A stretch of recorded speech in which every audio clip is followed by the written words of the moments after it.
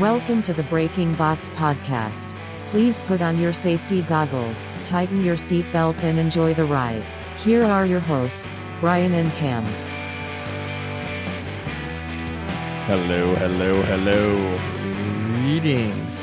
Welcome to Breaking Bots. This week we have not a new guest. I called her a new guest at first, but that's just because I'm stupid and didn't remember. We had her on actually live from the Orlando Maker Faire last year. Yeah, special pop-in with the Hypershock interview we had concluding our day at the Orlando Maker Faire, and she is the event organizer. This year it's being called Robot Ruckus. At Orlando Maker Faire. Yeah, November 9th and 10th, if you plan on going, by the way. Which we are. Oh, yeah. And we do a plug for it, but if you want to check it out, it is robotruckus.org or robotruckus.org. Yeah. That was my favorite little anecdote. I love doing that. Robotruckus. Yeah. Well, it probably helps people spell it too. So. Oh, yeah. There's some of the team names that I've just adapted and changed, and at least in my mind, I don't say the same anymore. Yeah. Obviously not Huge or Duck. They're pretty obvious, but yeah, so we have Lily Specht on coming up, and she's going to talk to us about, among things, she's a builder of bots. She's been a judge for over 10 years at the Orlando event. So we get some insight as to some of the judges' decisions on BattleBots this season, like how and why they scored it certain ways. Yeah, basically just the fact that the viewers watching at home were wrong.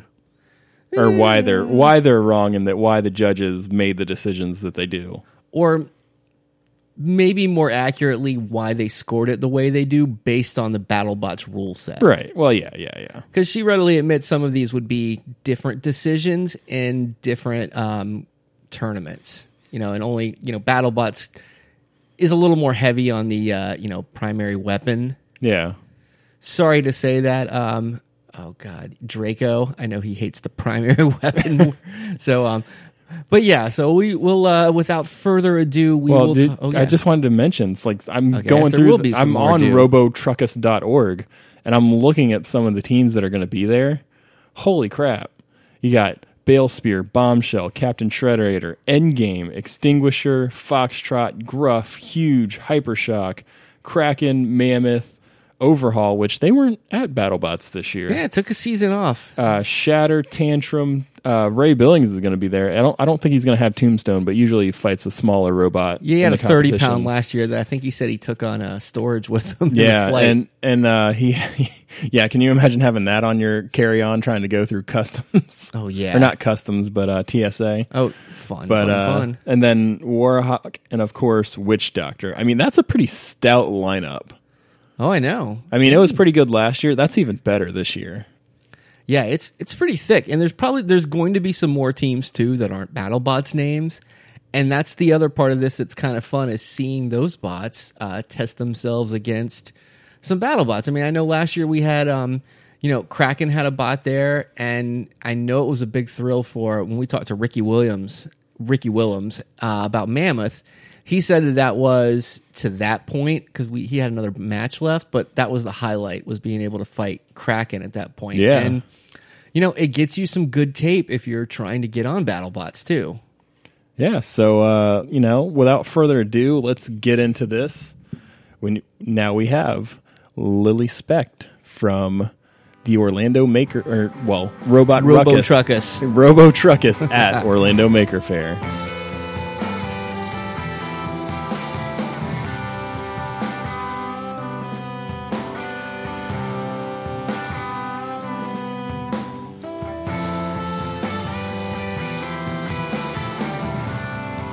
Alrighty, folks, and we are back. And this week we have a brand new, never heard on this podcast. Well, I can't say that because we have had her on before. Yeah, that's exactly right. I'm so sorry. How dare you? No. Yes, this is the... I crashed. Yeah. Will Bales. I know. We had you on before that, and then you crashed Will Bales. So this is like the third time you've been on here. Awesome. So I got the first time.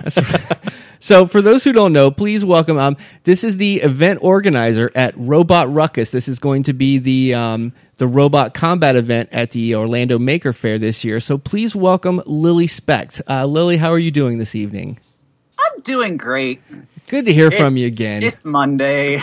Oh yeah, I'm alive. It's 2 months till Maker Faire.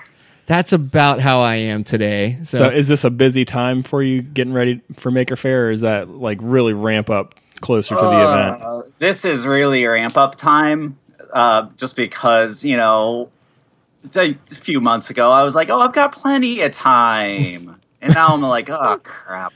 And then the hurricane happened. Oh, that's true. Yeah, because when hurricanes come even that close to Orlando, that shuts my work down, so... Yeah, like it just stood out there over the Bahamas for a while, but like because of the uncertainty and the severity, everywhere in Orlando was like, oh my God, we have to be more safe than sorry. Oh yeah. Yeah, you don't want to get caught on that one, not prepared anymore. So I think everybody kind of errs on the side of caution, which sometimes is good if you want work off, but it does kind of ground things to a halt a bit. Yeah. Yeah, if you need a video game holiday, you vote for a hurricane. I couldn't even work on the robots because we had to shut the makerspace down. Oof. So is that where the okay, I can't even think of it. The arena for the Robot Ruck, is that where it's housed during the off season?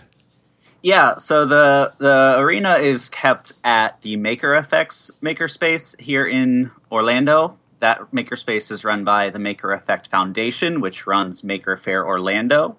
And then I am on the board of directors at Familab in North Orlando, another hackerspace makerspace. Interesting. So is there a rivalry between the two? Do you fight your bots? No?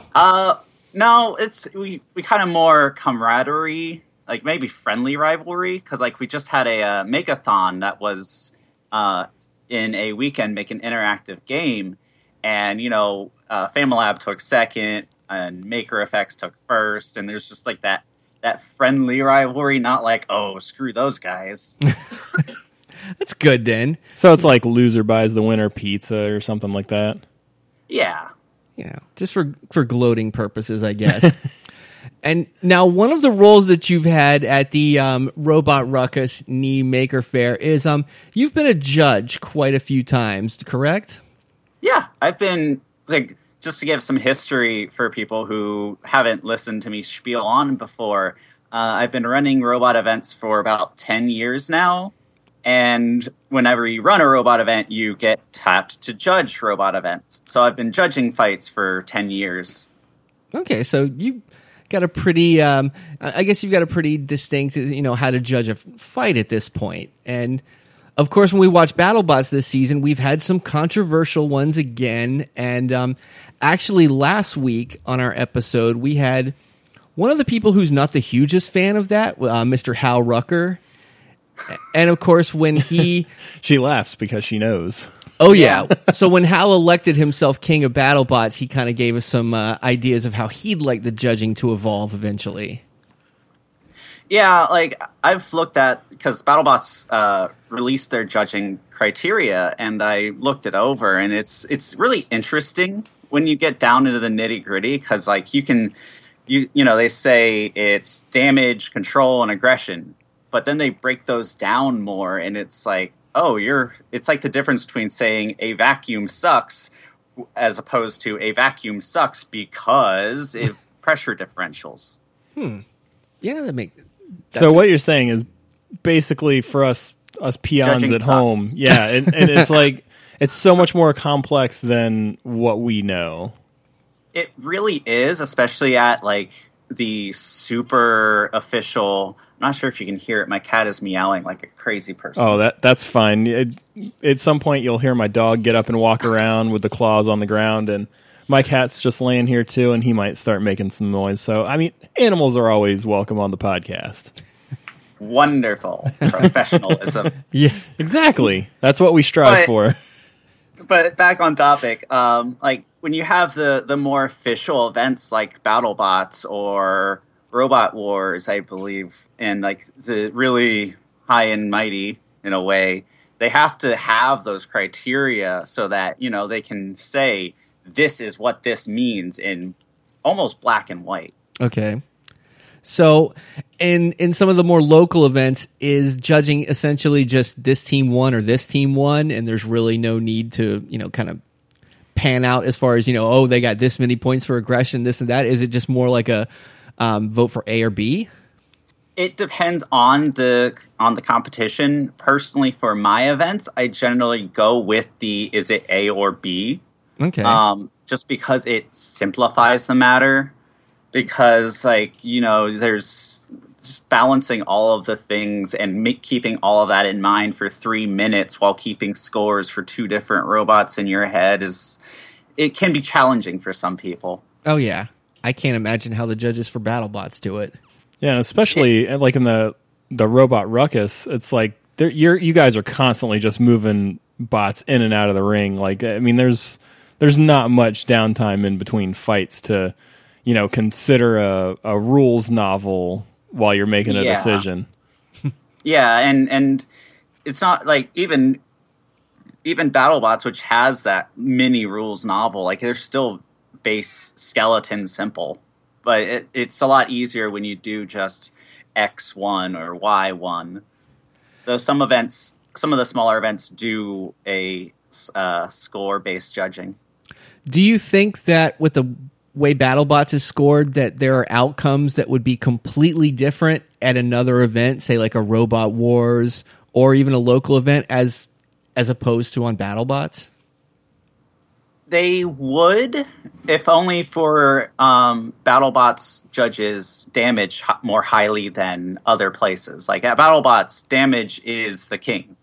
You can, I have an example when we get into some of the fights of the control was split, the aggression was one-sided, but the damage was completely one-sided the other way, and that's what gave the match.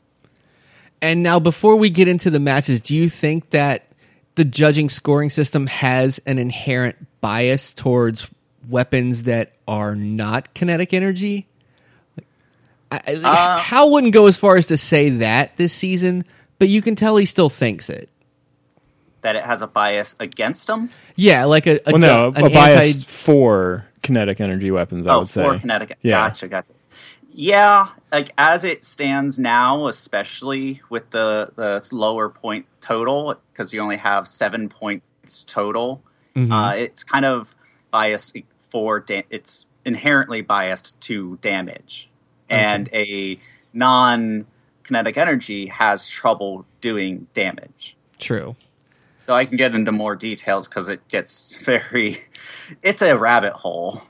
Of course. Because damage, because they define it as functionality, effectiveness, or defensibility in that respective decline of importance. And they do, in the guidelines, say that, if you intentionally push your opponent's weapon into the wall and the weapon breaks, that counts as damage for you. So there is a way for kind of more pushy bots and lifty bots like Duck to get damage points, but it's harder and gets harder as people get more experienced and the weapons get more reliable. Understood. So, I guess what we can do is we kind of all had some matches in mind that we were going to throw out there and kind of get your expertise as to why they turned out the way they did.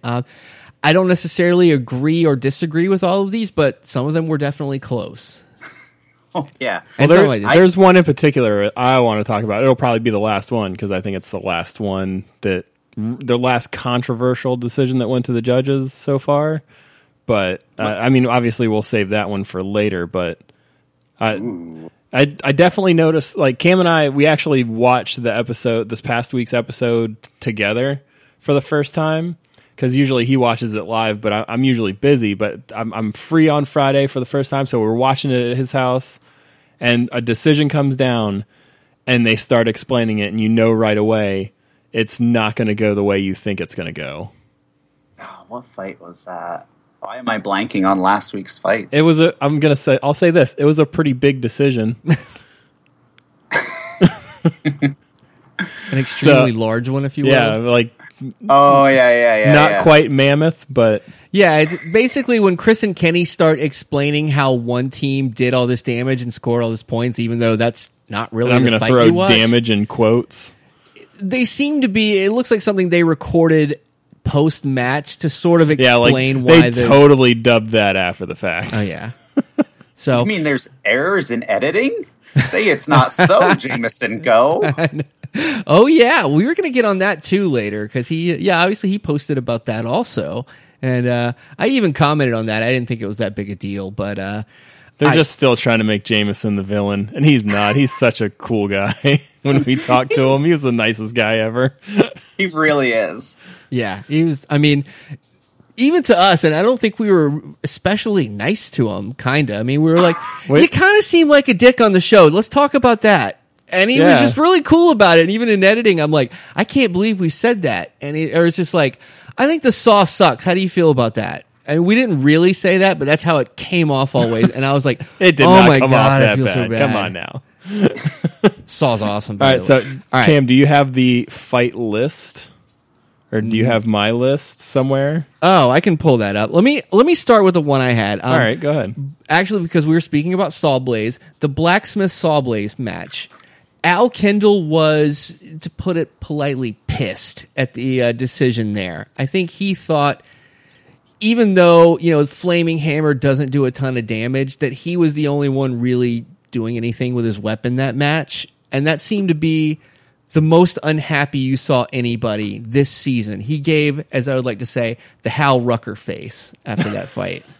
He's become a meme for that face. Al has. I could see that. So, could you kind of break down like how you think that one was judged and why it went towards Saw Blaze? This one I was kind of 50-50 on. That was not one I watched. I should have watched it. So going off of my memory of that fight, because that was the first time Saw Blaze pulled out the new kind of kinetic overhead disc. So he was having a lot of drive issues. Mm-hmm. So on that one, I definitely, like, from what I remember, I would have not given Saw Blaze that much control points. I concur. Yeah, because like control's the weird one where you kind of start with a scale balance where they're both on equal footing, and then they either go down or up comparatively. Because like in the guidelines, to reference those again, like if you are showing poor control, that weighs badly against you, as opposed to all the other ones that don't really have that kind of wording where your actions can be a detriment by themselves. And that one's a 2-point scale, right? Yeah, that one's a 2-point scale. Okay. Which is my main issue with the BattleBots judging guidelines, that 2 points, it's either split or all one side. That doesn't really give a lot of definition for a fight. Yeah. Like, go on, Lily. Sorry about that. Because like in the realm of aggression and control, like it can be a split decision on those two with just a very slight edge to one side, like 3-2 as opposed to 1-1 or 2-0. Mm-hmm. And I think that would give a little more balance to that. Yeah, in a way, I almost feel like, although I hate complicating judging more, that there should be more points to give out, just so there could be like a 3-2, a 4-1, or a 5-0, as opposed to like a 2-0 in control is really a hill to overcome if you're someone like, let's say, Duck, who might never win control just because it's two giant hula hoops in between a big machine. Yeah. You know? Yeah, and even adding just one more point to each category fixes it a little bit better. Because like then instead of going a 1-1 split, you can have a 2-1 split. Yeah. And say, okay, they were pretty even with the slight edge out to this one. Whereas if they totally dominate, you have a 3-0 split. Agreed. So for the Blacksmith Saw Blaze fight, did you agree with the judge's decision on that? Iffy or completely disagree? Was that a split? I don't remember. I want to say it was a split decision, but I'm not sure. Split judges' decisions is another thing I want to roll back around to at some point. Oh yeah, we can get to that. Because most of these are going to be split decisions. I think that one was close. I think Damage eked it out. Even if Saw Blaze did very minuscule damage, it still did damage. Okay. All right. Even if it's cosmetic damage, quote cosmetic, it's still damage. When there's no other damage, that counts. That's true. And we're probably going to get to that later in one of the other fights I had listed. So, now Brian had Duck versus Lockjaw. Well, I just had that on there because you thought that went the wrong way. Hal and look, Hal's biased, obviously. He wants to win. His case on that was Lockjaw was smoking almost the entire fight. Their weapon wasn't working, and he feels like they didn't really credit him for that they just said, oh, it's broken. And Hal's assertion on that was, yeah, it got broken because we broke it. So he's kind of was wondering, like, how did they not give me damage points for this? That's a little stupid. And, that was, from the team captain himself thought that maybe he did not get a fair shake on that one. Yeah, like breaking the opponent's weapon with your face, if your face is your weapon, is damage. Like, that's damage for you. Okay. So that's kind of how it should be anyway. It should be. Per the guidelines, it should be. And I think that, like, it's one of the problems I've had that, like, it seems inconsistent at times. But also, you have to remember, we're watching it on TV with a nice zoomed-in, edited view, and we have the pleasure of sitting here and thinking about it for 2 weeks, 3 weeks. Whereas the judges, it's right then and there. It's harder when it's live judging because you're like, how did that? It's a lot of thinking back and forth. I understand. We're expecting perfection from imperfect beings, and I understand that. But let's just keep shit talking them though, because it's fun. Yeah. And by the way, listen. I don't think I could do a better job than any of them. So if you put me up there as a judge and they like pan to me with the camera, you would probably just see me crying or looking completely confused. Or just drawing a doodle on the note card. And he's not even writing down scores. And then leaning back, spinning in the chair with a little noise blower. Yeah, he's writing I Heart Duck on it. That's what he's writing. Or Farouk would say it was a split decision. He'd be like, Judge Cameron scored this for Death Roll, and Death Roll wouldn't even be fighting. And everybody just be like, are you serious? Come on. And then I would just leave. So, again, no, Cam would just be like, no, I can't pick. We're all winners here, right? Yeah. But that's what we do. We critique sometimes the fighting styles of people. Could I do a better job? No. But it's fun to be like an armchair quarterback sometimes and just, we wouldn't have a podcast if it wasn't for that. So... Well, let's trudge on, I guess. Well, we always joke that for Lockjaw, you cannot call him just Donald Sutherland. You always Hudson. Hudson. You have to pronounce it the legendary Donald Hudson. Well, that's his legal first name. So legendary. So do you think like that really has anything to do with the decision making sometimes? Because to be fair, it is a TV show. I think you said it best when you said they're imperfect beings. It is very hard to put aside biases. Understood. Okay. Even if it's a subconscious bias, and I'm not saying that any of the judges are biased. I believe that they have the utmost professionalism. Mm-hmm. It's sometimes it can still seep into your subconscious. Like, especially the judges they have, because they've all known, like, everyone in the community has known each other for years and years and years. Yeah. Well, that's like him. Every time there's a controversial decision, it's always like, yeah, whoever I liked won. He's always afraid to admit the guys he's rooting for lost. That's why I like running my own events. I can vote for the person who will put on the better show in the next fight. I will say that usually though it is guys that we've talked to on the podcast, and they're always awesome. So it is hard to root against them. But this is kind of one of those ones where. So the next one we have free shipping versus Railgun Max. Ooh, I have that one written down. Thank you. So when they announced that decision, Gary Jin himself looked like they were crazy. So yeah, you took notes on this. We're just going to sit back and relax. You tell us about this one.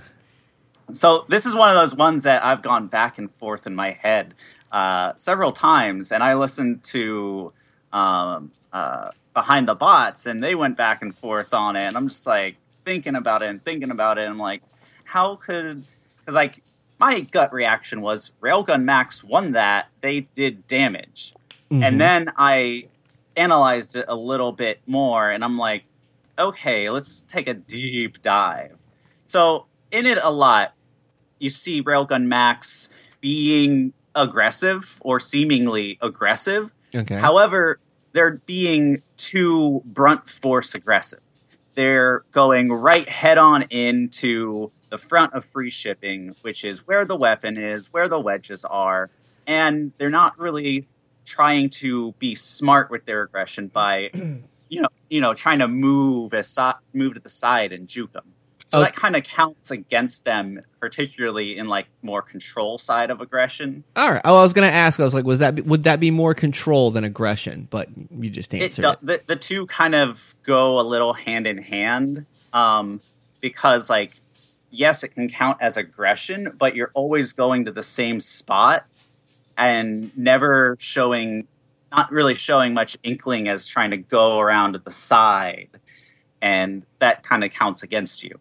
And then, like another part of control in the judging guidelines is adaptability. Like, how do you adapt to, say, losing a wheel? Does it affect your robot? And in free shipping's case, Gary Jin adapted beautifully and perfectly. You wouldn't even notice he wasn't missing a wheel if it wasn't a visual cue. Because it was the same strategy, same driving, same intentionality that free shipping did the entire fight. I want to cut in just real quick, and then I'll keep. A lot of people can drive great when their bot is functioning perfectly. Gary Jin might be the best at functioning when his bot is completely beat to shit. Oh, absolutely. I've seen that. I've seen Original Sin, the robot free shipping's based off of, win with two wheels. Yeah. So, see, I'm sorry to cut you. I've seen it go to a judge's decision with just one wheel left. I can believe it. I'm trying to remember back on some of those fights, but just watching free shipping, the guy is a master at driving when like everything is wet and on fire at the same time. It doesn't matter.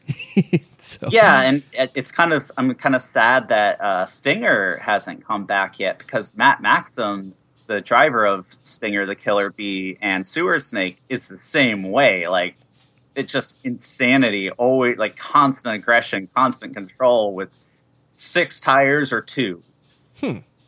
Well, yeah, I mean, it's been a while since I've seen that one to make a comment on it, unfortunately. So, but anyway, it's got tires for days. So yeah, back to it does have tons. So back to free shipping and Railgun. So rewatching it, you kind of felt differently than you did originally when you saw the scoring on that. Yeah. Like if you asked me right after I watched the fight, I would have said Railgun Max should have taken that because they did more damage. Mm-hmm. And then when I, compare it against the judging guidelines, I'm just like, well, did they? Because like they did damage, but it didn't affect the functionality of the robot, whereas their weapon broke, which does count as damage for free shipping. So, you split damage 2-1 in favor of free shipping because free shipping is still functional with the damage it sustained fully. Okay. Whereas Railgun Max lost half of its functionality. That part is true. And then, let's just say let's split aggression down the middle, 1-1, and then control is where it goes into free shipping's side, where free shipping had better control of its robot, whereas Railgun Max didn't really seem to have as good of control. Okay. So that's how you get to a split decision for one judge card, and this is where I want to segue into split decisions and why they're bullshit. Okay. Well, can we just say our conspiracy theory first? We just figured BattleBots didn't want Railgun Max to go straight into the tournament undefeated because they could not keep that weapon running for anything. And so basically their fights devolve into push matches. And so we figured that they wanted them to have that. If it was close, they were going to give it to free shipping just so they didn't have to put Railgun Max into the tournament. You don't have to come. Conspiracy theory. Do I have to give any credence to that? Can I just ignore it? Well, you just explained why it was wrong, but I just wanted to throw it out there. So split decisions are bullshit. Elaborate. This will be my thesis argument. Okay. So, when they say a split decision, what they really mean is two judges gave the match to this team and one judge gave it to the other. When they say unanimous, all three judges gave it to one team, regardless of score. Mm-hmm. So regardless of the score those judges gave, like each judge could have had a split scorecard and it could still be a unanimous decision. So like, for example, in the Gruff versus Tombstone match. Okay. Another segue. Yeah, let's do that. Let's jump right into that one. So Gruff versus Tombstone. To segue into that, another scorecard breakdown. Gruff had all the aggression, 2 points. Tombstone had all of the damage, 3 points. Control, split down the middle, 1-1. You have a Tombstone win. And that's on one scorecard. So if all of them see it that same kind of way, that's a unanimous decision. Correct. Even though all of the scores were split. Yes. A unanimous split, or a split unanimous, I'm making my head hurt. Okay. Yeah. And this is why split decisions are bullshit. Well, thank you for attending my TED Talk. Now we had Gruff on after that week, and you couldn't get Sam to complain because he's too nice a guy. So we also had Jason Ryan on from that team, and he was being nice too. They were both being diplomatic about it. His argument was they considered the attack on their flamethrower as an attack on a primary weapon. However, the flamethrower does not count as primary weapon damage during matches. It still counts as damage. It still counts as functionality damage. It's it's not like affecting the effectiveness of Gruff, and it's not affecting anything else, but Tombstone's dishing out all that damage. And what damage did Tombstone receive? None. Cosmetic, sure, but its weapon was still going. Both drives were still going. There was no smoke, no nothing.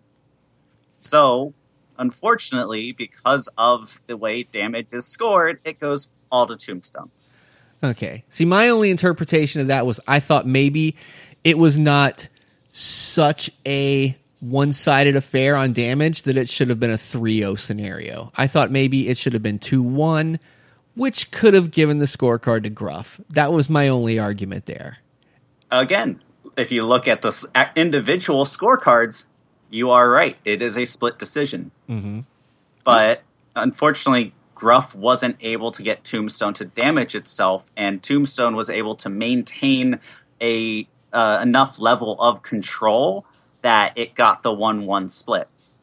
Now, if they do move to a higher point system, maybe it goes 2-1 split of control in Gruff's favor, and Gruff can still take it. Maybe. Yeah. This was also a fight that I thought, had it occurred at Robo Games or something like that, Gruff might have gotten that decision. Absolutely. At any other event, that would have gone to Gruff. If it was not the BattleBot scoring system, Gruff would have taken that because Gruff took those hits like nobody's business. Like, I am very impressed with Sam because I knew that bot was tough. I didn't know it was that tough. Oh yeah, I guess he got some good value out of selling his the arena to you guys. So at least it was money well spent on Sam's part. Oh, damn it. I didn't even put 2 and 2 together. We funded Gruff. Yeah. Does that make you feel a little better about it? Because it's a damn good bot. that makes me feel like we should have had a sponsorship slot. Yeah. Maybe next you should push him on that next time. You probably could throw a sticker on there.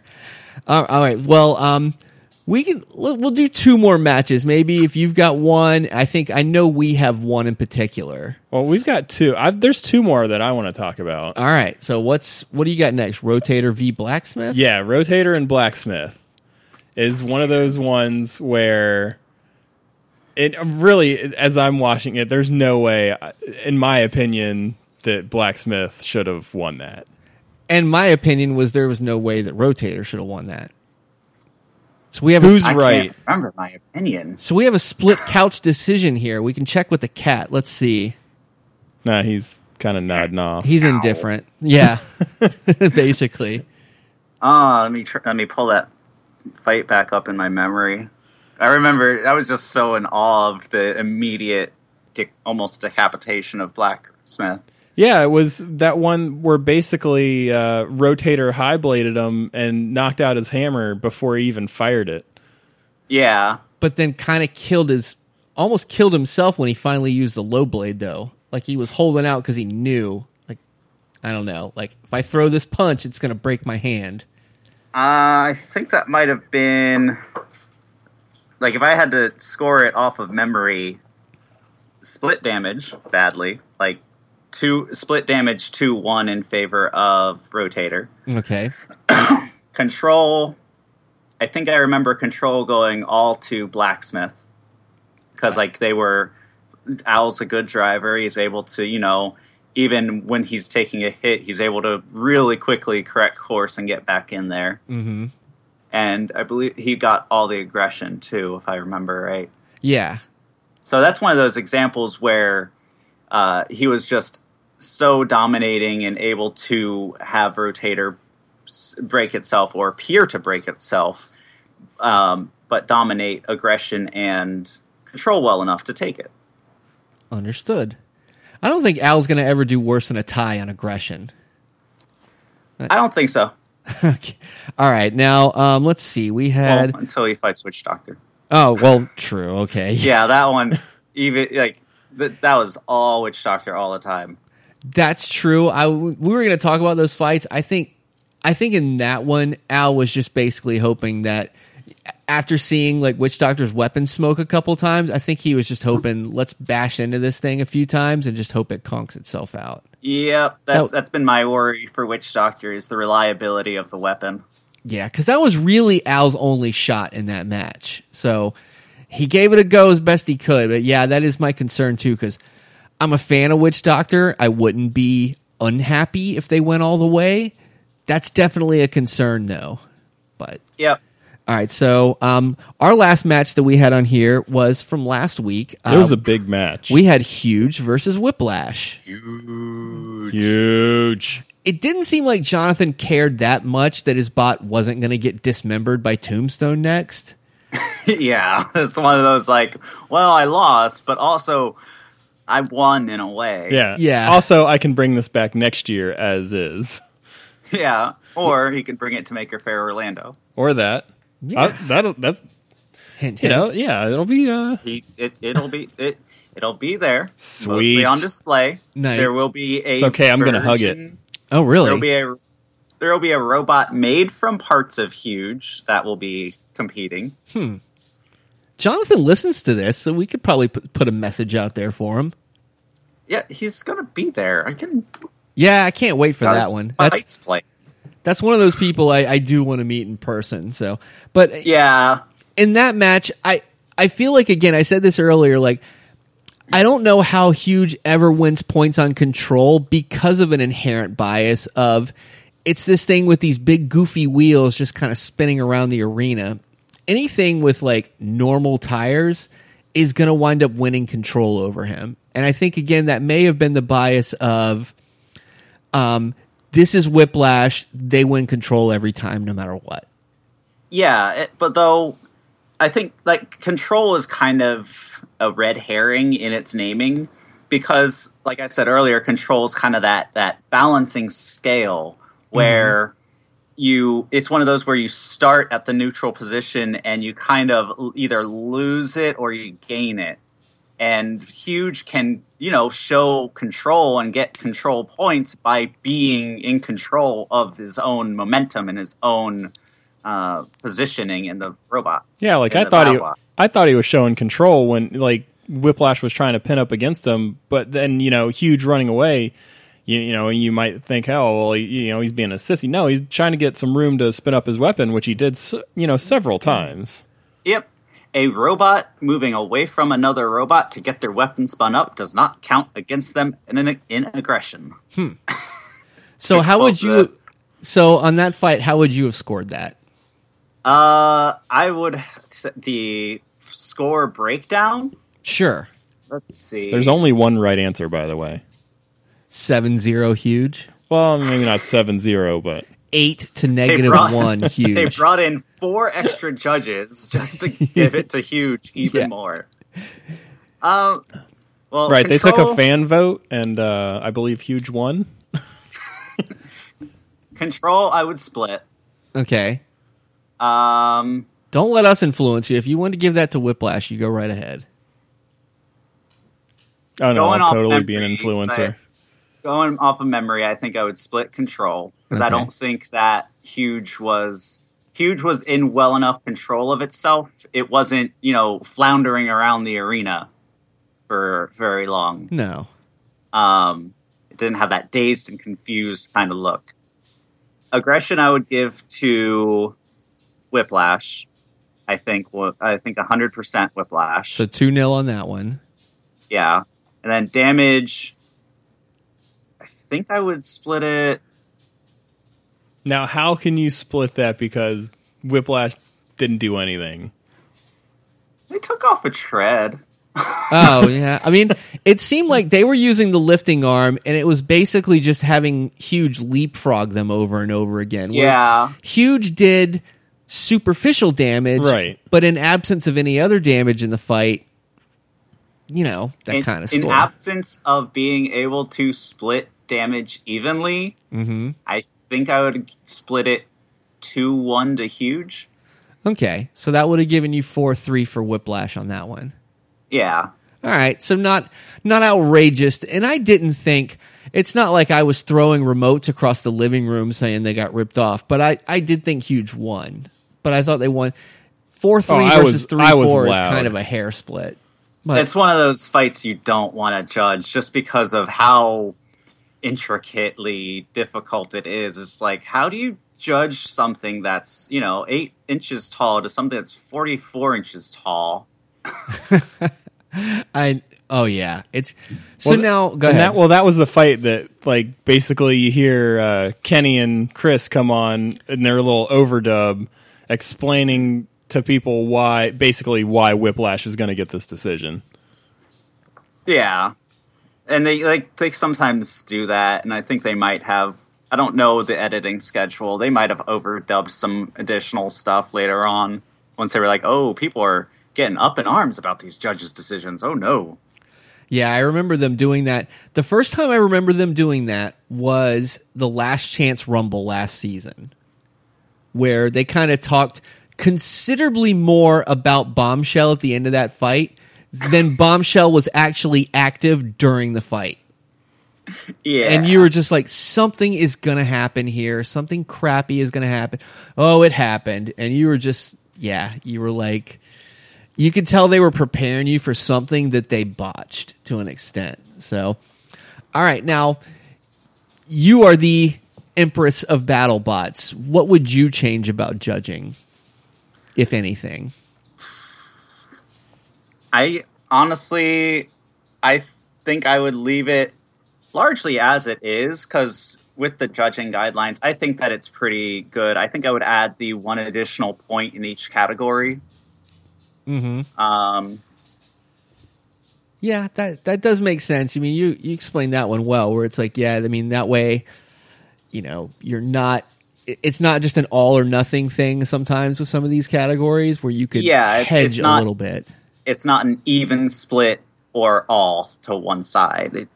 That's just not. It doesn't give enough definition for some of these fights. How, once the judges separated, where they're in 3 separate corners so that they're not all seeing the same thing from the same angle?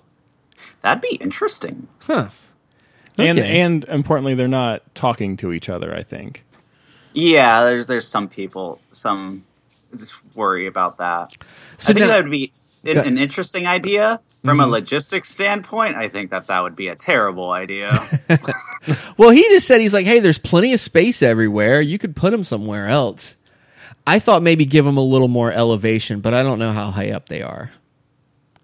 But they're not. They're basically right at wall level. how is your vantage point typically judging? Are you really able to see everything in all 4 corners of the arena when something's going down?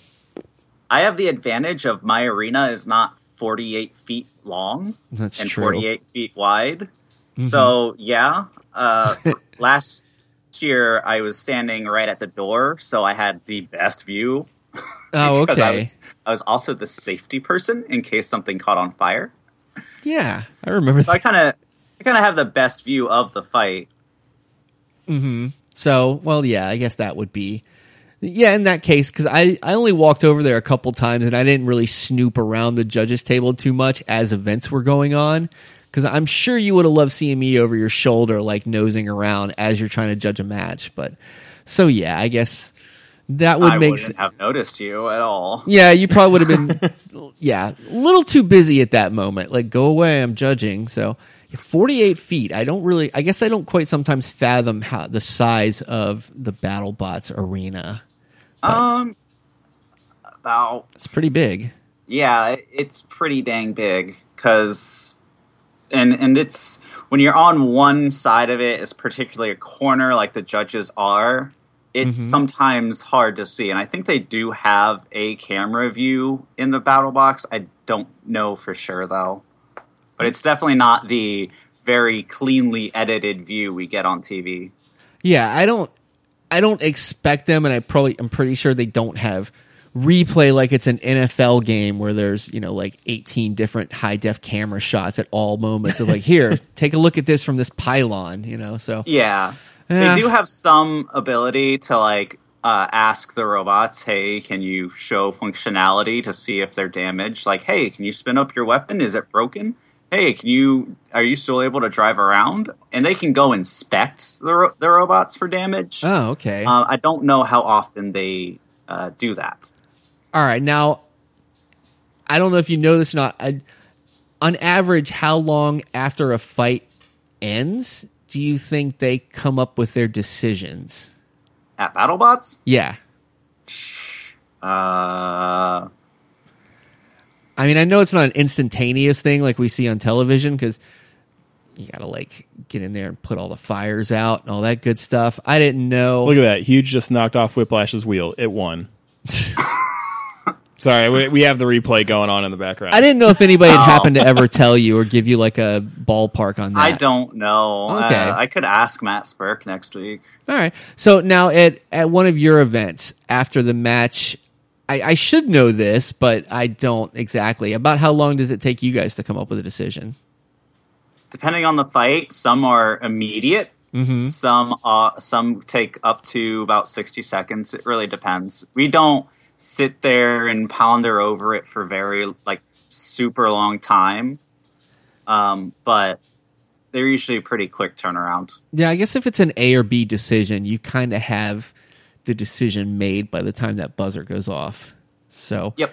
that would make sense. All right. So do we want to go on and just... I was just going to say, obviously we're down to 8 bots, and you know about as much. Actually, you do know exactly as much of the outcome as we do because you've just seen the stuff on TV.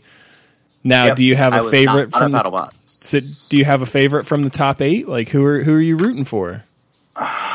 It's so hard. 2 of my friends are fighting next week.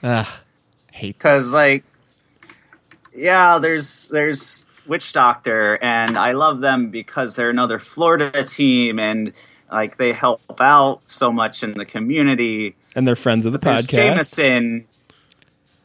Yeah, and they're friends of the podcast. But then there's Jameson and Sawblaze, and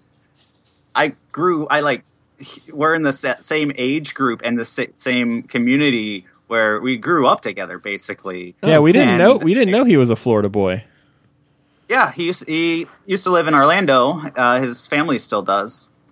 But yeah, he got his start down here, and then went to Georgia Tech, and then to MIT. So cool. Yeah, that's all right. Yeah, I get it, because there are weeks that we're torn too, where we'll be sitting there like, oh well, we love this group, but we love this group too. So usually we just tend to root for not like neither bot to just get destroyed essentially at that point. And sometimes we do. Basically. Yeah. I was trying to stall for time while I pulled up the bracket, but I can't find it. Oh yeah. Do you have it, Brian? Well, my phone right. is right. We're using my phone, so you gotta pull up my picture. I know it. I don't know the bracket, but I can tell you who's left. We got Whiplash, we got Tombstone, Witch Doctor, Bite Force, Death Roll, Sawblaze. Ooh, who's the other two? I would say we would edit this out, but I know Brian better. No, He's yeah, I'm not going going to We're edit not this gonna out. edit anything. Yeah, there's still noise going. We don't have to edit anything out yet. Can't anybody on Reddit have a? There was like 8,000 Just brackets check on my Reddit. text message stream to you. You have the bracket in there. God. These people. Where? Okay, there's like some. No, you memes. just you Maybe. click on my name up there, and then you click on the info, and then it's got all the pictures. Yeah, Professionalism. look at that. Yeah, he's not going to edit. This is the it most out. professional So, podcast the ever. next, Okay. The next thing, All right. Bite Force is going to fight Lockjaw. Lockjaw. See, Lockjaw to me is so forgettable. I don't know why either. I It think I seems to don't win a lot, see- but I just don't lend it any credence. I don't see Lockjaw beating Bite Force at all. Me either. Tombstone versus Whiplash can go really either way. Totally. It depends on the phase of the moon, which at that time of month, I think it was a full moon. Well, because Tombstone lost to Bombshell last year. I think didn't they fight earlier this year? Tombstone and Whiplash. Last year, I think they did. It was last Was season. it last? Oh, that's right, because it was Whiplash's fourth match last season. I'm going to say on that and it one, got dismembered. So Whiplash needs to fight a perfect fight to beat Tombstone. Tombstone Yeah. just needs one good hit to kill I think Whiplash. Honestly, it really depends because, did Ray actually? Yeah, Ray midway through the competition this year replaced his entire frame, so I think that he's going to do fine. Because that's the problem with Tombstone; he bends his frame in half. Mm-hmm. Like every hit is bending stuff. yeah, and by the time last year the end of the tournament rolled around, I think he said he had to use half-link chains because his frame was so stretched. Yep. Yeah, Minotaur really did a number on it last season, which great rebuild on the fly this season, though, because that one was ready for Gruff, and we kind of over here thought Gruff might take that just because of that. See, look, even the Whiplash guys think they lost. They were surprised that they were announced the winners. All right, let's see. The next match. Go ahead.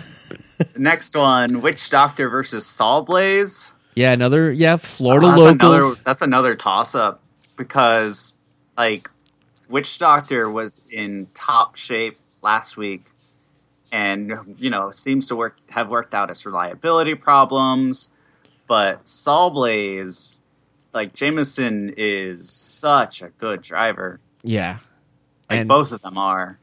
And pre-fight planning, he is good at too. So Yeah, I'm curious, how high do you think Witch Doctor had their weapon tuned down for Blacksmith? Because I don't think they quite cranked it up. Probably not to burn it out. It didn't seem like they really had it cranked up that high for Blacksmith. I feel like they had it cranked up well enough. Yeah, The thing with Blacksmith, its armor kind of peels away pretty easy, so that dissipates some of that energy a bit. It's a weird thing. understand. So Now, are you basing any of your not Whiplash, Witch Doctor decisions on the Amazon event that they had before the BattleBots season? Obviously, that took place after the BattleBots season, but they wrecked two very capable bots. Oh yeah, that fight against Bronco at Amazon was just surgical. I'm gonna May look a little worse now that we've seen Bronco for the season, but Oh yeah. I'm picking Witch Doctor because they're going to be at the event that we'll discuss a little later on Friday, and I want to see him win. I think I would say they're my brain pick. I want to say if you made me put money on one of these two teams, I would pick Witch Doctor, and my official reason why would be just cause would be homerism. But I do think if Saw Blaze goes with the normal Saw, I think that they could take Witch Doctor. If they try to go with the kinetic energy Saw, they're going to lose. Interesting.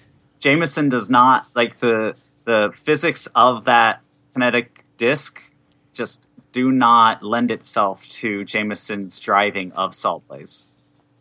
That's good analysis there. I would not have thought of that. So it's too much weight in the back. He always pops wheelies.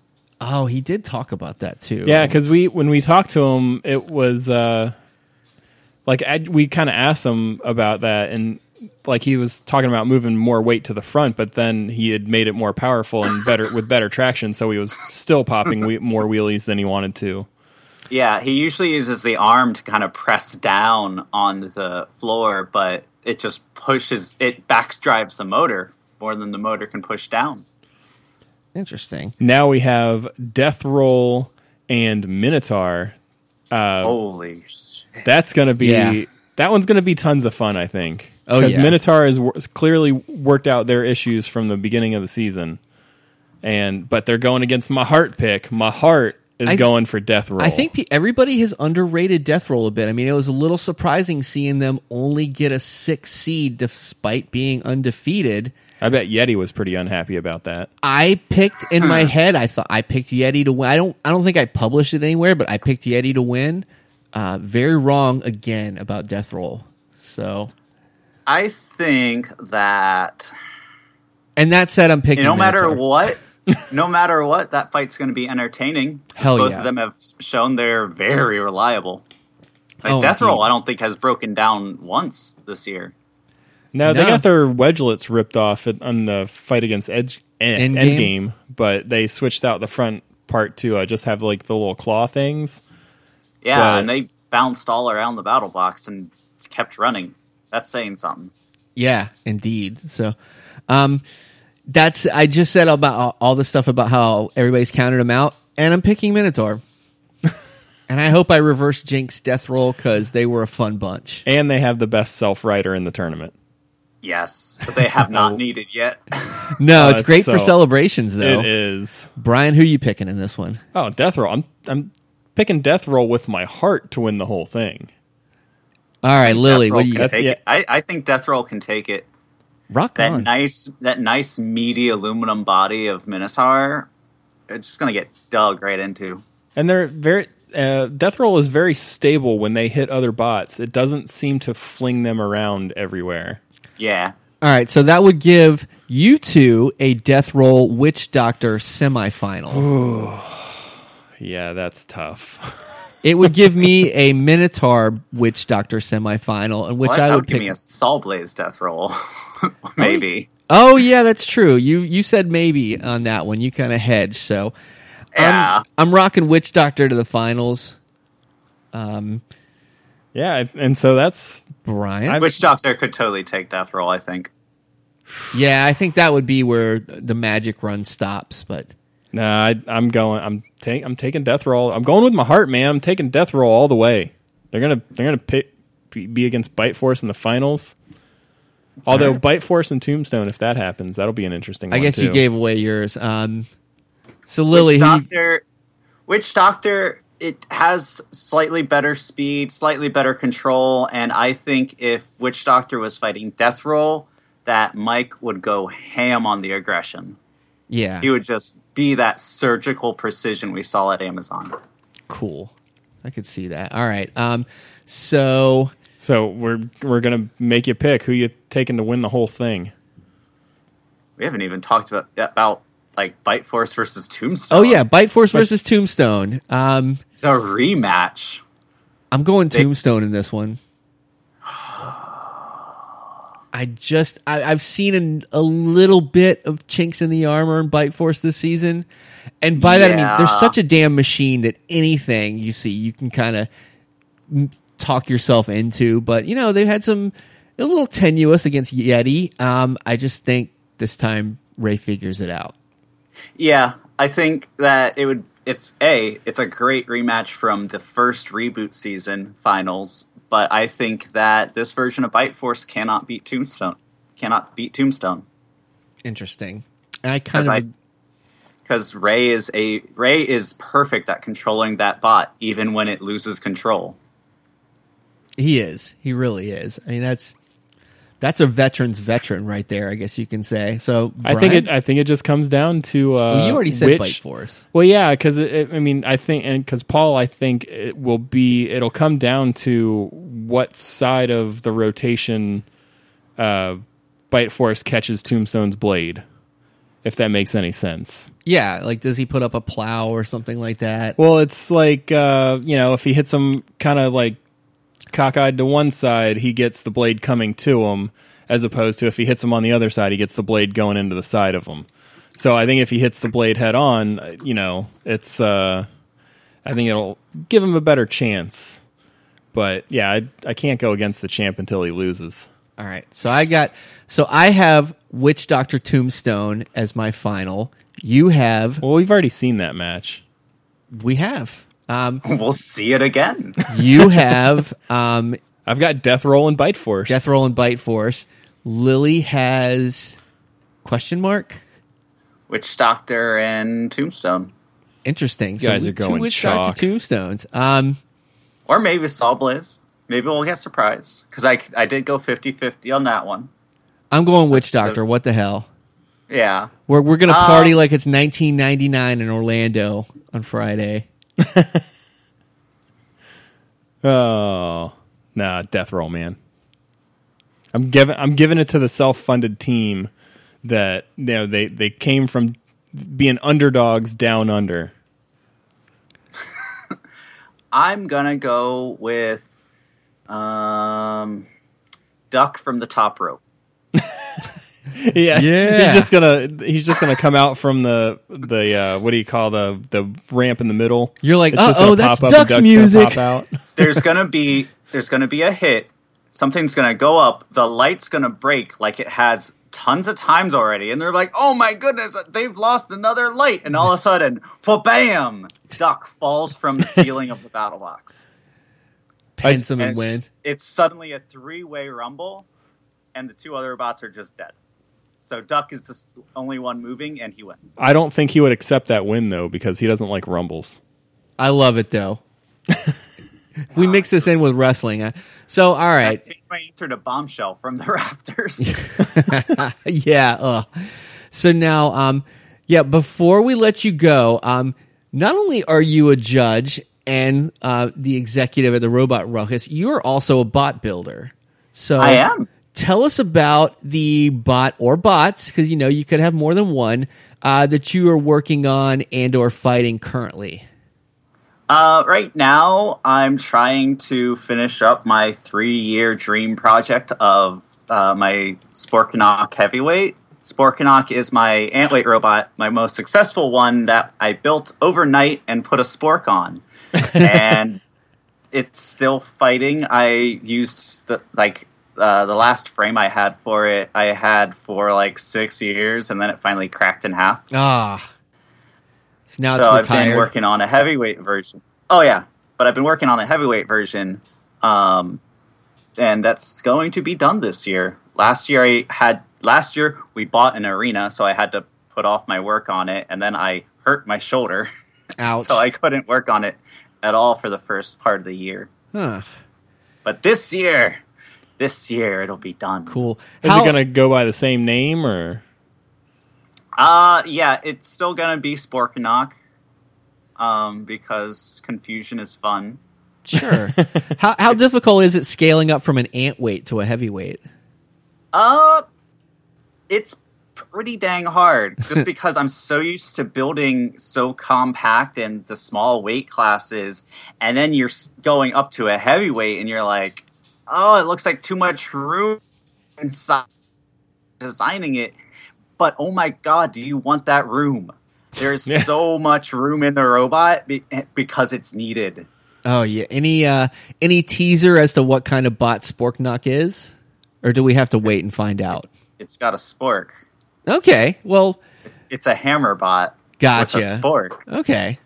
Well, So this one's got a hammer spork, like a true hammer. well, I thought it could have been a stabber like Bale Spear or something like that. Oh, so that's true. Or a That's flipper. true. I guess as soon as you said it, I was thinking about Bale Spear because I always liked making fun of. Making fun of Bale Spear, unfortunately. So Why do you say unfortunately? Because he's a cool guy, and I know, but you did it to him while he was on the podcast. and he's going to be at Robot Ruckus. So the more shit I talk, the Yeah. bigger he's going to be in person. So let's just not and he do gave that. you crickets. Yeah. So Top 5 moment on the podcast. do you have a like a website or anything that your bot updates are on? Like where we can No, kind of that's read. a good idea. I should do that. Well, we'll. I see you post on Reddit sometimes, so maybe I can just kind of watch for you posting on there to see if we can find something on that. So, Yeah, by the next time I'm on, I'll have a website maybe. awesome, cool. So now we had met you last year at the Maker Faire, and we're already getting super excited about that again. Can you? Yes. Can you tell us about, I guess this year we've decided to give the Robot Combat a title, aka Robot Ruckus. Could you tell us a little bit about what we have in store at Robot Ruckus this year? Absolutely. Yes. So the reason for the name change is because it's always been Battles at Maker Faire because I'm 12 and I like acronyms. Oh, bam. I got it. Yeah, BAMF. BAMF. Gotcha. Okay. I was like, well, Yeah, you can't think about that and not just say BAM. I like it. But for marketing purposes, last year I really noticed it. I'm like, shit, I can't market my event without including Maker Faire in it. And that causes a problem because, okay, what if I want to make a Facebook page for my robot event, but I want to have events elsewhere than Maker Faire? Or I don't want to have to ask Maker Faire every time I want to do something. So point. I bounced a bunch of ideas around my head, and almost every single one was already taken, except Robot Ruckus, which I love, because I love the word ruckus. It's a fun word to say. Yeah, so that's the story behind the name and the name change. As for the event itself, oh my God, this is it exploded this year. Yeah. So to put in perspective, we've been running at Maker Faire Orlando the big robots for this is the 4th year. The first year, I think we had 5 heavyweights. The second year, same kind of 7-ish. And then last year we had 10. And then this year we have 28 heavyweights. Oh, Good wow. Lord. Yeah, we were we have way too many robots next year. We're going to limit the small robots. The big robots, if we double, we'll be fine. If we get, 20 heavyweights and 6 30-pounders, that'd be great. And then everything filled up within 2 weeks. Wow. And it's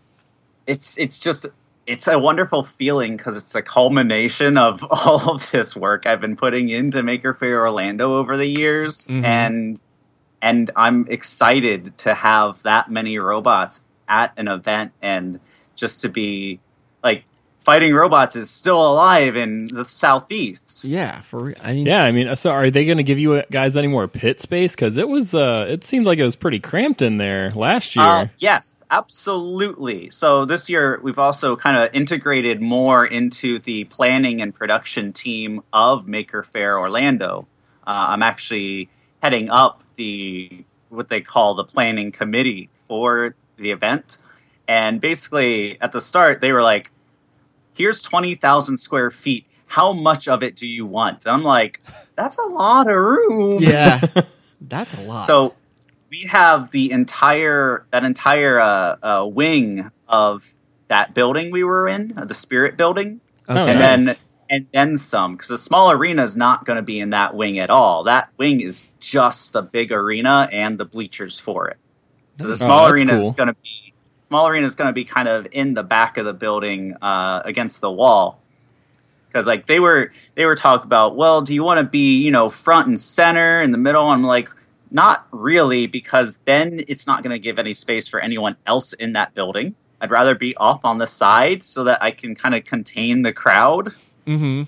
Yeah, I want to see that Tesla coil band somewhere again. So, yeah. Yeah, Arc Attack, they are not going to be there this year. Wah, so wah. Maker Fair's kind of trying this every year on, year off thing where one year they'll showcase an out-of-town, a non-local group like Arc Attack, and then the next year they'll showcase a local group. Like for this year, it's Robot Ruckus. Oh, that's cool. Next year, they'll showcase a not local group, and then the year after, a local group again. Look, if it's you guys or that, I'm taking you guys, so that's fine. Yeah. And one of the things last year that I found really good about it was that it kind of served as, a good place to get tape for some of these up-and-coming bots that wound up making it on the show. Like we saw... Absolutely. I have knowledge from a very good source, the co-owner of BattleBots, Greg, that Mammoth would not have gotten on BattleBots if it hadn't been at Maker Faire Orlando. Oh, I can absolutely agree that was like the best tape that they had, maybe the only tape to that point, and they were successful there. They got a lot of attention there and drove you nuts trying to get the thing in and out of the arena. We mentioned that a couple of times. I think we just said we asked Ricky, like, are you going to make it any bigger and give Lily an absolute migraine the entire time? Or, but it served as a good jumping off point for some of these teams like Mammoth and Extinguisher and Blue Knee Shatter. So it's been a really successful event, and just seeing it grow organically even to this point is outstanding work you've done. Yeah, and like it's not just me. Like the people I have helping, like Chuck Butler from the North Carolina Clash of Bots. I should know the name of his event. Oh yeah, but I don't. Yeah, Chuck works. He works on Gruff too. Yeah, he comes down and helps all the time, and Paul Grotta from Witch Doctor helps amazingly. Like I've basically handed the small insect bots to him. I'm like, whatever you need from me, let me know. This is your event to run. Cool. Please. And like the Maker Effect Foundation itself that runs Maker Faire Orlando, like the support they've given us is remarkable and amazing. And like we couldn't do it without them. Oh yeah. I mean, there was a ton of people that, their work went into that. I was just singling out you because you looked exhausted every time we saw you. And in an enjoyable way, like I'm having fun, but I'm also really tired. Well, last year I had spent every weekend, like I had just changed jobs in September. I spent every weekend of October working on the arena, cleaning it up and repainting it. And then I spent the entire, like from Wednesday until Saturday morning at 6 a.m., setting up the arena, and Friday night I was up literally all night welding the floor down. Wow, I remember hearing that. So did you give Adam Wrigley a hard time for coming and ruining it with Blue? Like no, pounding the floor. Like he didn't bend any of the steel plates much at all. He put some dings in it, but didn't bend them. Bent the subfloor frame. I found out the last couple weeks. Oh, great. Yeah, that's on the upgrade list for next year. Yeah. Now, will your bot be competing at this event? I will be competing in some exhibition fights. I will not be competing in the actual tournament because I gave my spot to Will Bales because Will Bales failed to register in time. Come on, Will Bales. Come on. I was going to say if your bot was in, I would judge those matches for you. It's going to be in some exhibition fights, or if like 5 heavyweights no show, I'll just throw it in anyway. Cool. That's awesome. Yeah. So now we can say Will Bales smells like shame.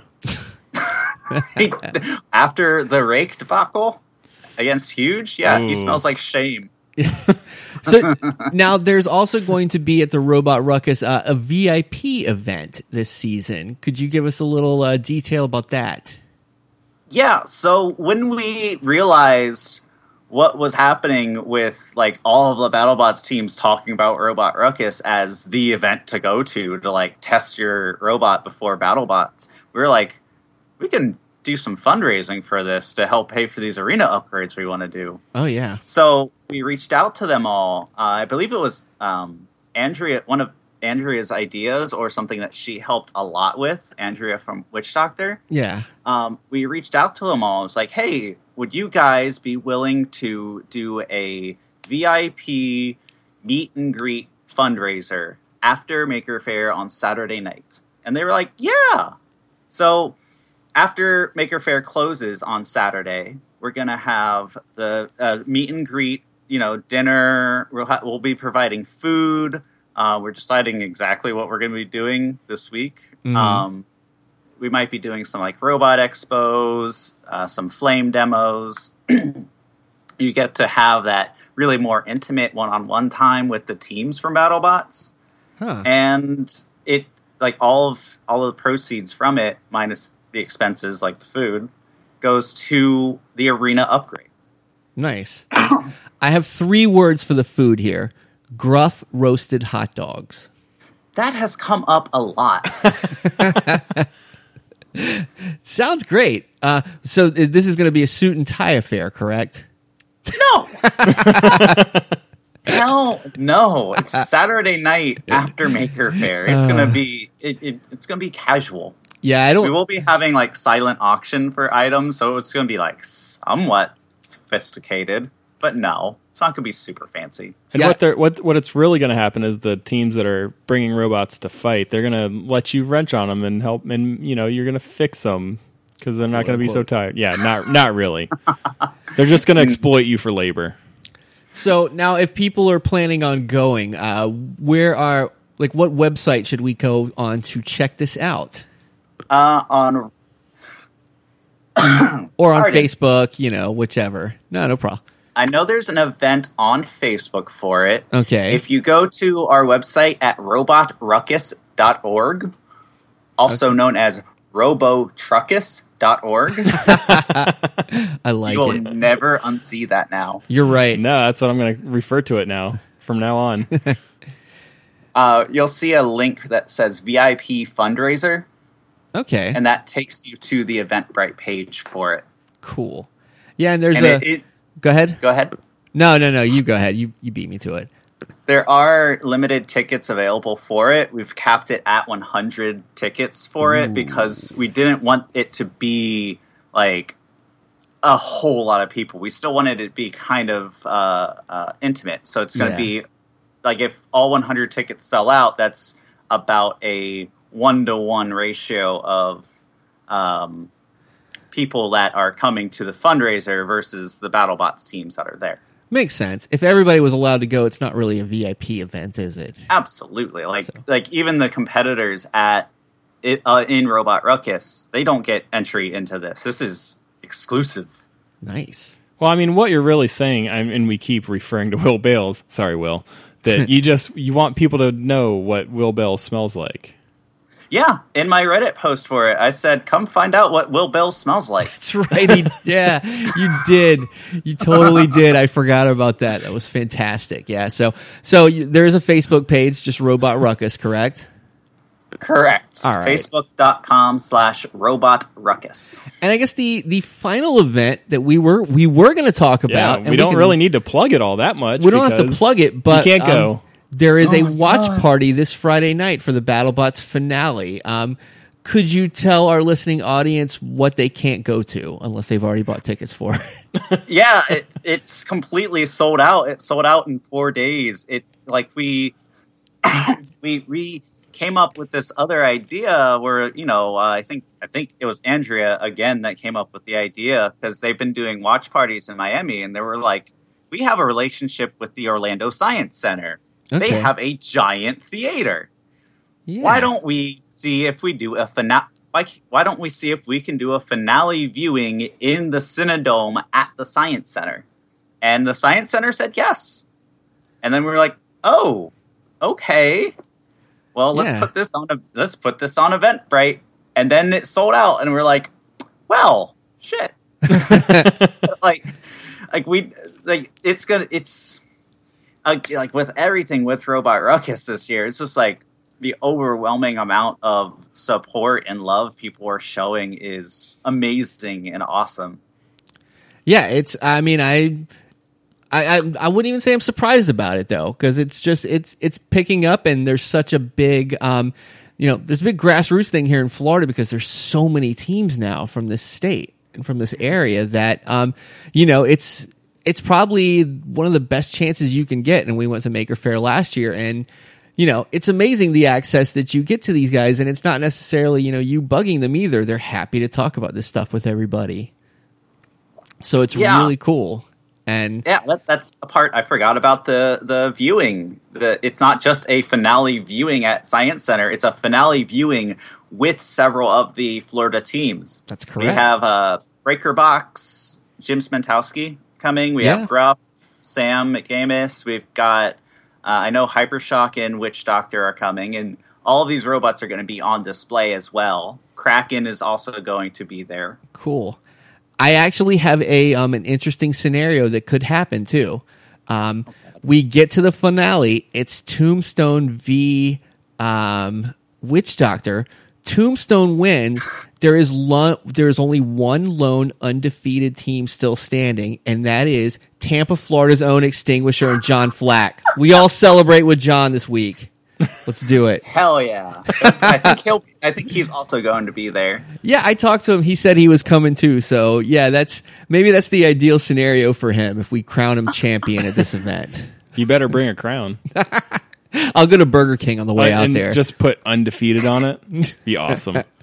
Well, we won't keep you anymore. Thank you so much for all the work you do, though. I mean, because it was a ton of fun last year. We're looking so forward to Robot Ruckus this year, as well as this watch party. This is going to be two amazing events that you've helped put on. Yeah, it's great.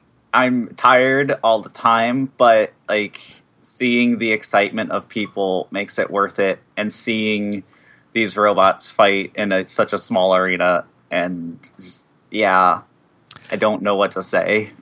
It's still fun, and I'm sure you're going to be a big sponsor of Red Bull and coffee for the next couple of months, but just know it's appreciated. Well, thank you. I appreciate you guys coming out. You guys were a wonderful surprise last year. I was like, who? Yeah, sure. Here's a table. Oh, no, that's the typical reaction. And you're welcome anytime to just come grab a mic and start talking, no matter who we've got up there. So just help yourself at this event if we're here next year. Uh-oh. All right. Well, see what you've done. We didn't get to talk about Mass Effect, so I'm going to have to come back on in a couple weeks. Well, weeks, all right, let's do 120 seconds of Mass Effect. So you are, were you a fan of Andromeda? A bit. I liked what they were going for. I can see its faults. I hated the difficulty slider because it just made things more bullet spongy. I loved the jump mechanic. I loved the vehicle. I loved Drax. I hated the initial graphics before they fixed all the facial animations. Yeah, it was I didn't get to see that, but pre-facial fix. Were you more of a fan of the Paragon v Renegade versus whatever the hell was going on in this one? I mean, I thought it was intriguing, but not exactly hashed out completely. It was not. It felt very slapped together, like a very ambiguous dialogue wheel. What does this mean? What am I saying? And wait, why is this character suddenly into my character? Yeah. Now, I'm not flirting with you. In the original trilogy, did you usually go Paragon or Renegade, or just let's see what both do? Usually Paragon, except for the Renegade options that no one can pass up, like stabbing Kai Leng because he's a terrible character that should have never been introduced into the games or series at all. Well, and if you play full Renegade, it's like your character is just such a dickhole. Yeah, you have to make some decisions that you just can't make yourself do, essentially. No. Yeah. So it's... screw the Quarians. Oh, Tali jumped off a cliff. Oh, who cares? Your favorite side character in the original trilogy? In the original trilogy, I think I gotta go like side character not on the squad. Let's do that. Non-squad and then squad. Oh gosh, I've got to think of mine too. I want to say just anytime I saw the Volus on there, they just cracked me up. Yeah.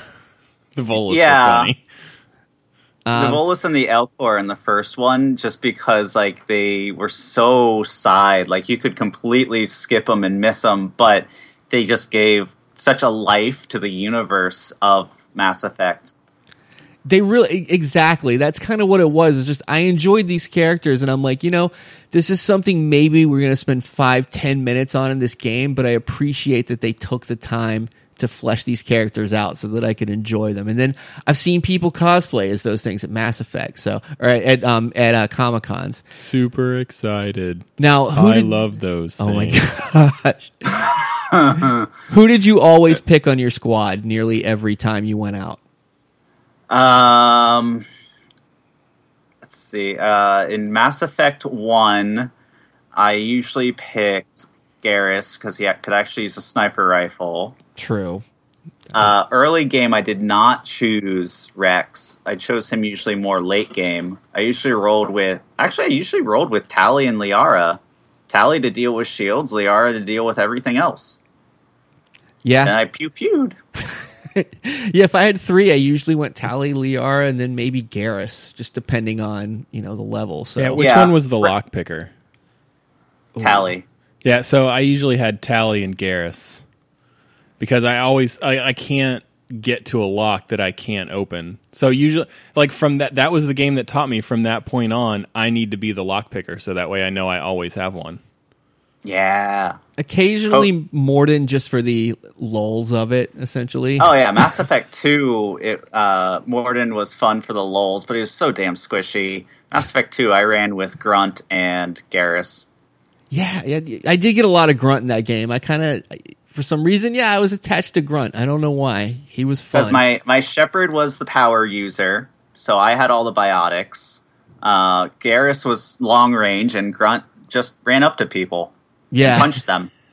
Yeah, that was nice if you needed some like close quarters combat on there. So we could do this for hours. I'm thinking. Yeah, you've gone more than your 120 seconds. Sir. Yeah, and then Mass Effect 3, just to finish it out. Yeah, Mass Effect 3. My Shepard was the power user because Vanguard is broken in Mass Effect 3. Yeah, until you got insta killed.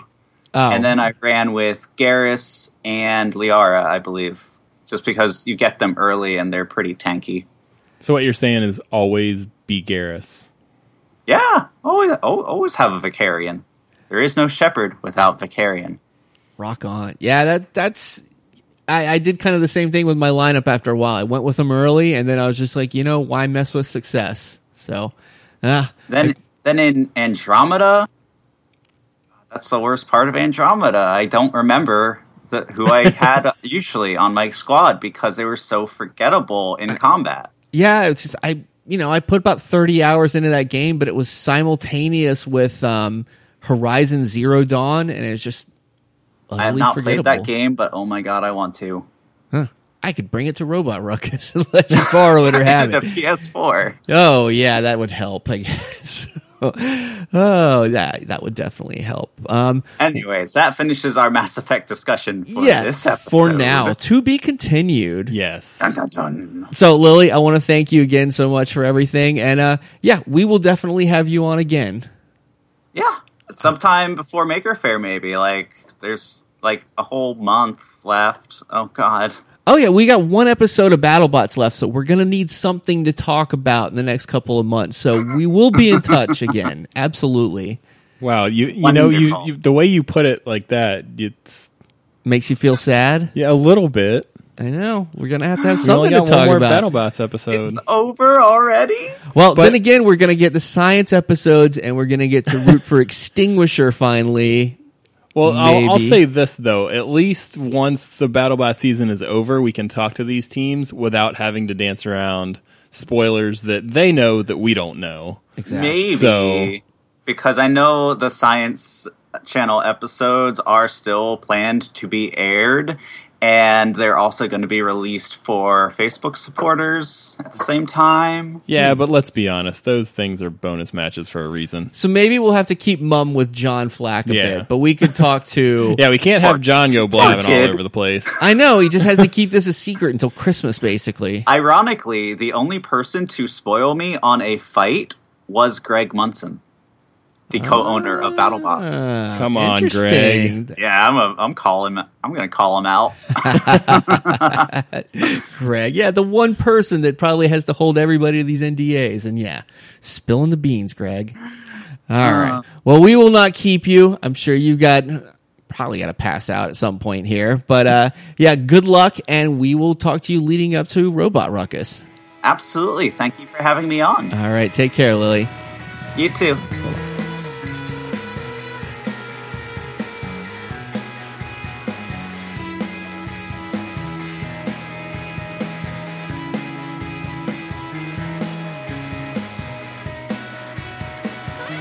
Alrighty, folks, and we are back. How lovely was that? Yeah. Thanks again, Lily, for coming on. That was very informative.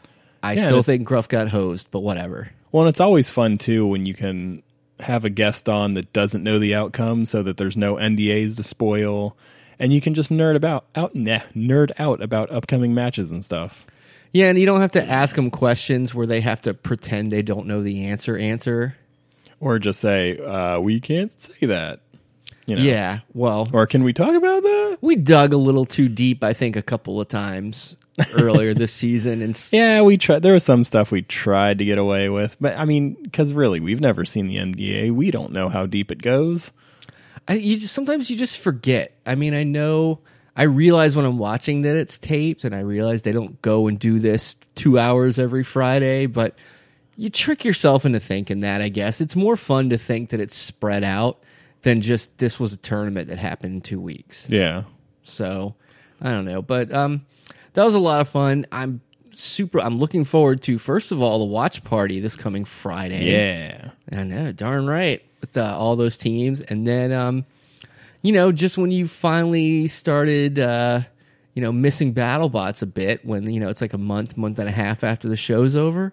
We got a nice big tournament over a weekend to watch. Yeah, that'll be fun. And, just having been there once and getting to know more of the teams, maybe we'll get better seats. Yeah. I am impressed with how, organically this thing has grown, though, to the just about monster that it is this season. Yeah, we're just going to set the table up inside the battle arena this time. They have to just fight around us? Yeah. All we'll right. put our feet up to let them go underneath. Sounds be like good. the Roomba. I can see nothing wrong with it. I mean, there's no KE weapons there, so I mean, I guess... Yeah. We're skilled enough. We can step out of the way.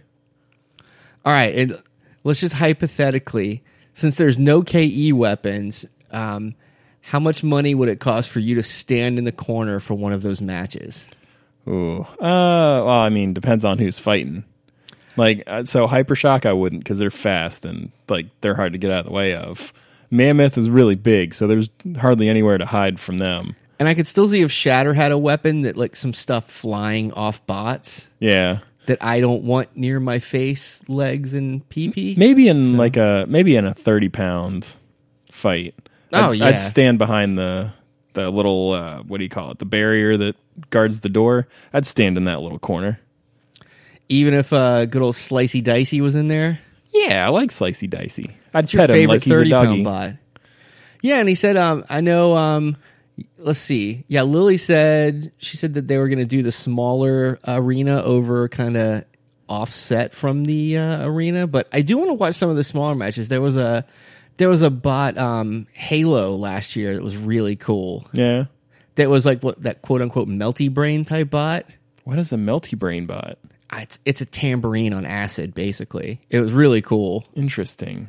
Yeah, you'll have to... I think there's YouTube videos. I've talked to the team a couple of times about coming on, maybe leading up to Robo Truckus. We'll have them on. Sweet.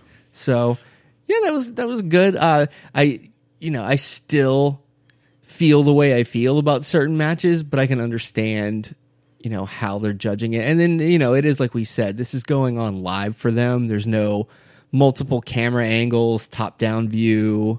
Yeah, and like the point was given, I think there should just maybe be more points so that it's not like all or like split down the middle, you know. Yeah, because 2-0 is sometimes losing an entire category in the judging is very crippling. I mean, you pretty much have to dominate the other categories. Right. And I mean, and of course it stinks though that if you're not a kinetic energy, like a big weapon type, you pretty much do have to dominate control and aggression. Like if you're Duck, you can't sit back. Yeah. You know, you can't take your time and you can't really be lazy with the stick. I mean, because you have to win control and aggression if you're Duck. If you want, I mean, although personally you're hoping it doesn't go to the judges' cards. But if it does, you're not going to win damage too often. You could, according to Lily. She explained somehow, you know, sometimes that you do, but... Yeah. Usually not, though. It's an uphill battle for sure. Like, I think they might give you one if you did something spectacular, but chances are, you know, sadly, he's not getting any of those damage points. We didn't talk too much about last week's matches. Did you want to do a stud and dud of the week? Well, stud, I'm kind of tempted to say Minotaur just because it's so easily dispatched of Hydra, who apparently won one of the the giant bolts. Oh yeah, for like best newcomer. No, best newcomer. Cumber. I'm gonna look up while you give your stud of the week. Oh, I'll go with one that you'd probably agree with: Death Roll. Yeah, that's true. Why not Death Roll? Yeah, it would be between Minotaur and Death Roll, I think, because you know Death what? Roll. I have to backtrack. I'm gonna decline that one. Sawblaze. Sawblaze was the stud of the week. Sawblaze was good too. They took out Son of Waiachi pretty handily. That was an out and out destruction. We mentioned briefly about the whole like late hit controversy. They say that they kind of changed that in editing and that there was still time left on the clock. I'm inclined to agree. And also, Son of Waiachi was trashed anyway. Like one or two more hits on it was not going to put anything over the top. So this is what was they announced basically today, the 3 giant bolt winners. So you have best design. This was voted on by the bot builders. They voted Quantum. Most destructive voted by the judges was Cobalt, which... I mean, yeah, maybe against Sub-Zero and I guess Duck, but then what did they do in the other 3 fights they had? Not much. I tend to agree. At the same time, you could probably just give that to Tombstone every year, and I imagine they just get bored of doing that. Yeah, I guess that's true. Maybe give it to Death Roll. It's one of those like how they don't give LeBron James the MVP every year because they just get bored of doing it, I think. It feels the same to me, but... I feel like through 2 fights that might have been the case, but like for the whole season, I don't know. I think there were some better options. So I had Sawblaze for my stud. You sticking with? Well, I said Hydra won a giant bolt. It was for the Founders Award, voted by Trey and Greg. So I guess that was their favorite. All right, sure. Even though it got absolutely rolled by Minotaur. So, dud of the week. I think I'm going to go with somebody in the Team Waiachi group. Yeah. They got a big old shit burger to eat this week. Oh, it's definitely Hydra. Holy crap, is it Hydra? They got so thoroughly dominated. I mean, at least Son of Waiachi made it the whole 3 minutes. Yeah. I mean, they were smoking and on fire by the end of it, but at least they made it the 3 minutes. Hydra didn't last 30 seconds. Yeah, I'm going to go with that too. They finally encountered a sturdy enough bot and a good enough driver to get around to the side of them, and it turned out they really didn't have much of an answer for that. Yeah, I mean, you could say maybe uppercut because they got flipped over and were done, but they were still working. True, exactly.